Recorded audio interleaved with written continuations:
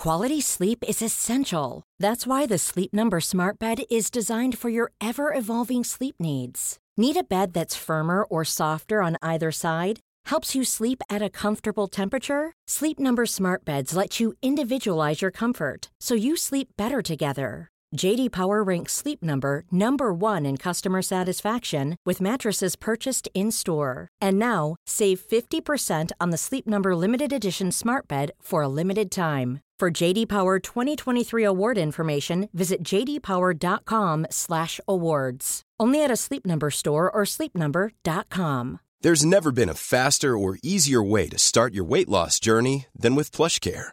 PlushCare accepts most insurance plans and gives you online access to board-certified physicians who can prescribe FDA-approved weight loss medications like Wegovy and Zepbound for those who qualify.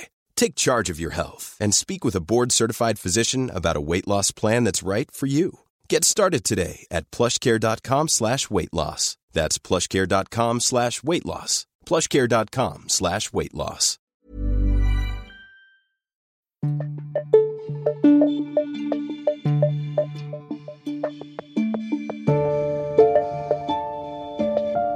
Hi, everyone. My name is Allison Graves, and welcome to Coronavirus in Florida, a podcast of the Tampa Bay Times. This episode was released on Monday, May 11th. On this show, we'll talk to experts and reporters, share the facts behind the spread of the virus, and discuss what could happen next. Today, more testing is available for COVID-19, but are we doing it right? In the last 2 weeks, Pinellas and Hillsborough counties have widened testing for COVID-19. Pinellas County opened up 3 testing sites to all residents last week, even people who don't have symptoms. And the week before that, testing sites in Hillsborough County began allowing anyone who wanted to get tested to make an appointment at a drive-through site. The widening of testing comes after months of limited availability, with a little more than 2% of Florida's population having been tested for COVID-19. For weeks, experts have said that more testing must be done to determine the scope of the problem. But according to Dr. Mark Yacht, who served as the director of the Pasco County Health Department for 20 years, testing more people isn't enough. He believes the way we are testing must evolve. Dr. Yacht joins us today to talk a little more about this. Thanks so much for being here today. Oh, my pleasure to be here. Let's hope we can give some good information. So who should get tested right now? Okay, let's talk about the tests that are available. There's the test to determine if you have it right now. That's a throat swab usually, and it's called a polymerase chain reaction test. Then there's what we're hearing a lot about, and that's the antibody test. Mm-hmm. The antibody test is for people to determine if they've been infected. It usually takes 1 to 3 weeks from somebody that's infected to showing a positive in an antibody test. So actually, in order to determine the kind of rates we're looking for, an antibody test is more helpful if it's done in the right fashion. So you want to get a sense of how many people in your population have been exposed. Now, some may get sick and some may not, and we know what some of those risks are. But determining the number of people in the population that are exposed is critical to determining how problematic the virus is. We call it death rate or mortality rate. How many people are going to die that are exposed to this illness? And that number is extremely important to know how serious the disease is. So the testing is extremely important, but it's very important that testing gives us a picture of the whole population so we know what the death rate is and who will survive and who will not. I don't think we're there. We're just out there testing. We haven't coordinated that testing well. If we're looking at Florida itself, I would like to think that Florida is looking at sample populations. We're not going to be able to test everybody, or it's going to take a very long time to test everybody. And typically what we do is we try to randomly select people that represent the population that we're trying to find the infection rate. And we do this every year with the flu season. In other words, when every year we face our flu season, and every year, we're recommended for the flu vaccine based on the typing of the virus. Now, what they do to determine how serious the epidemic is, the flu epidemic that we face every year, is they do random sampling. Certain doctors test their patients for flu. Certain clinics are identified around the state, and probably in every state, certainly in Florida, to randomly sample and test, and that will give us a sense of, number one, how many people probably have the flu out there, and how many people are getting very sick from this flu, so we understand how serious the strain is. So is Florida doing randomized testing like you're talking about right now? Most people that are tested are being tested because they feel sick. Mm-hmm. Now, that's a very biased sample. So what you need is a sampling of a representative population, those that are sick and those that are not sick, so you can sense what the infectivity rate is in the whole population. The way we're testing now, we're biasing the test towards people that have the virus. Yeah. That's why we're looking at a 6% death rate nationally, and Florida have to take another look. But we're looking, I think in Florida it's around 5%, but I don't have that number in front of me.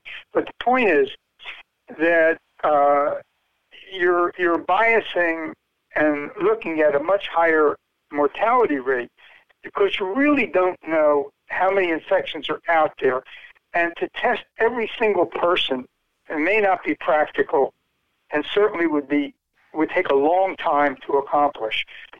So testing, yes, getting back to testing is extremely important, but it only makes sense if you have all the numbers.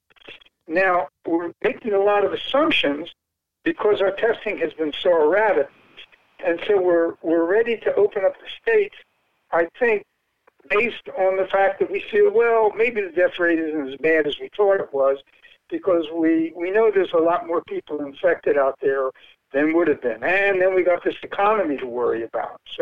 So do you feel like the state reopened too early, given the lack of data or comprehensive data that we have right now?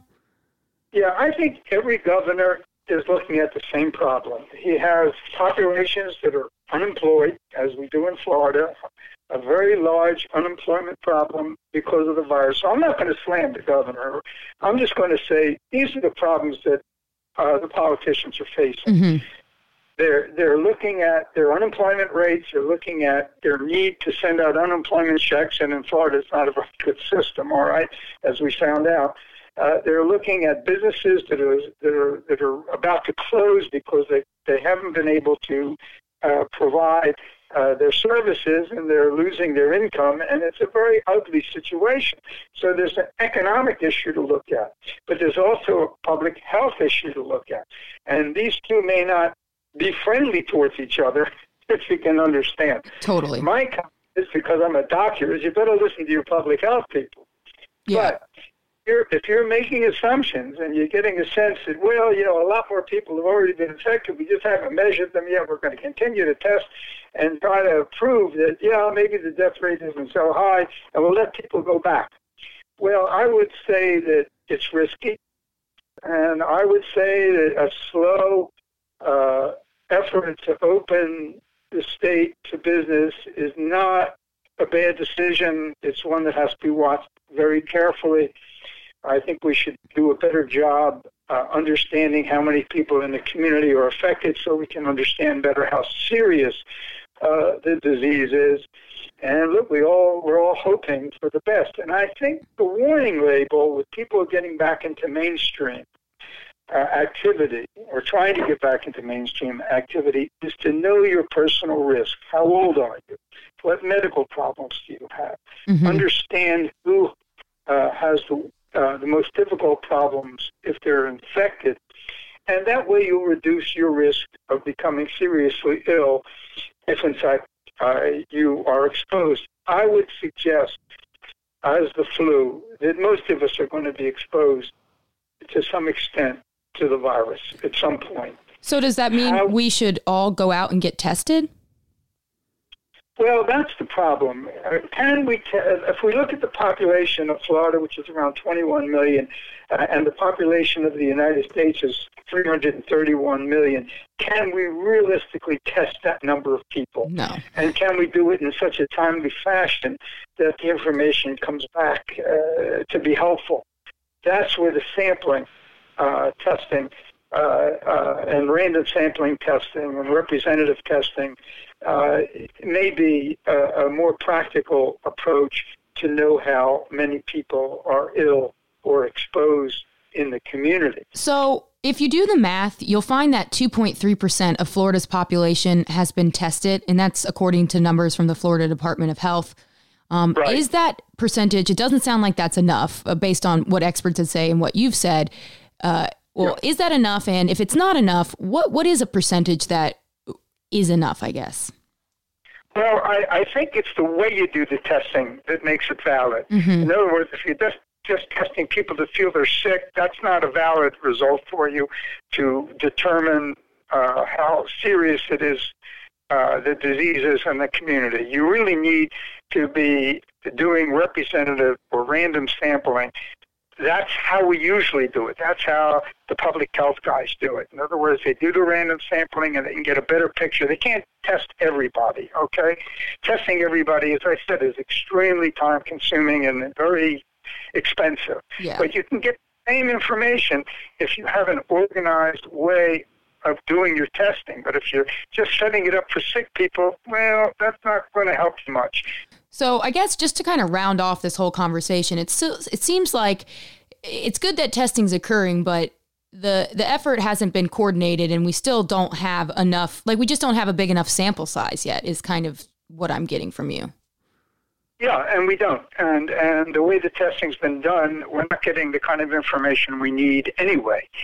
So we're a long way from getting a sense of the infectivity rate in the community if we ever figure it out the way we're doing it. Again, there are other ways to determine infectivity in a community that gives you a much more accurate and clear picture of what you're facing with a particular virus, flu, or whatever. So I would say our testing is not giving us solid information as to where we are with this disease, but the death rates have helped us see that the disease seemingly is on a wane, but you start sending people back to work and all of a sudden these numbers crop up again, you'll know that may not have been the wisest thing to do. Well, Dr. Yacht, this has been extremely insightful and helpful, and we really thank you for your time today.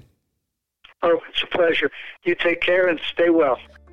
Okay, everyone, that does it for today's episode. As always, for the latest information on coronavirus in Florida, you can visit tampabay.com/coronavirus. Also, if you like the show, please subscribe, rate, and review us on your favorite podcast platform. This has been Coronavirus in Florida. Thanks for listening.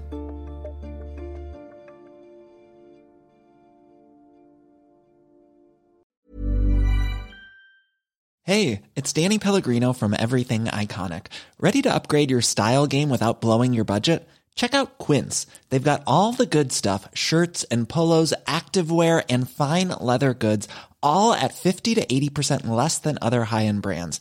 And the best part? They're all about safe, ethical, and responsible manufacturing. Get that luxury vibe without the luxury price tag. Hit up quince.com/upgrade for free shipping and 365-day returns on your next order. That's quince.com/upgrade. Hey, it's Paige DeSorbo from Giggly Squad. High quality fashion without the price tag. Say hello to Quince. I'm snagging high-end essentials like cozy cashmere sweaters, sleek leather jackets, fine jewelry, and so much more. With Quince being 50 to 80% less than similar brands. And they partner with factories that prioritize safe, ethical, and responsible manufacturing. I love that. Luxury quality within reach. Go to quince.com/style to get free shipping and 365-day returns on your next order. Quince.com/style.